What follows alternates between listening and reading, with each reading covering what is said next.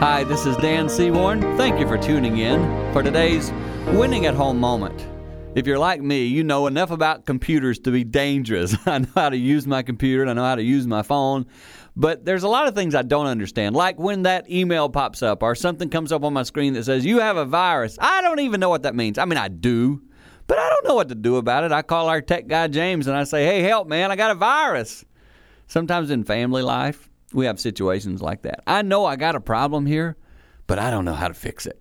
And I want to tell you, if you're in that spot, seek professional help.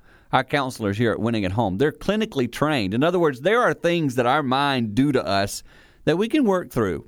And when people who have wisdom in that area give us guidance, it really can help.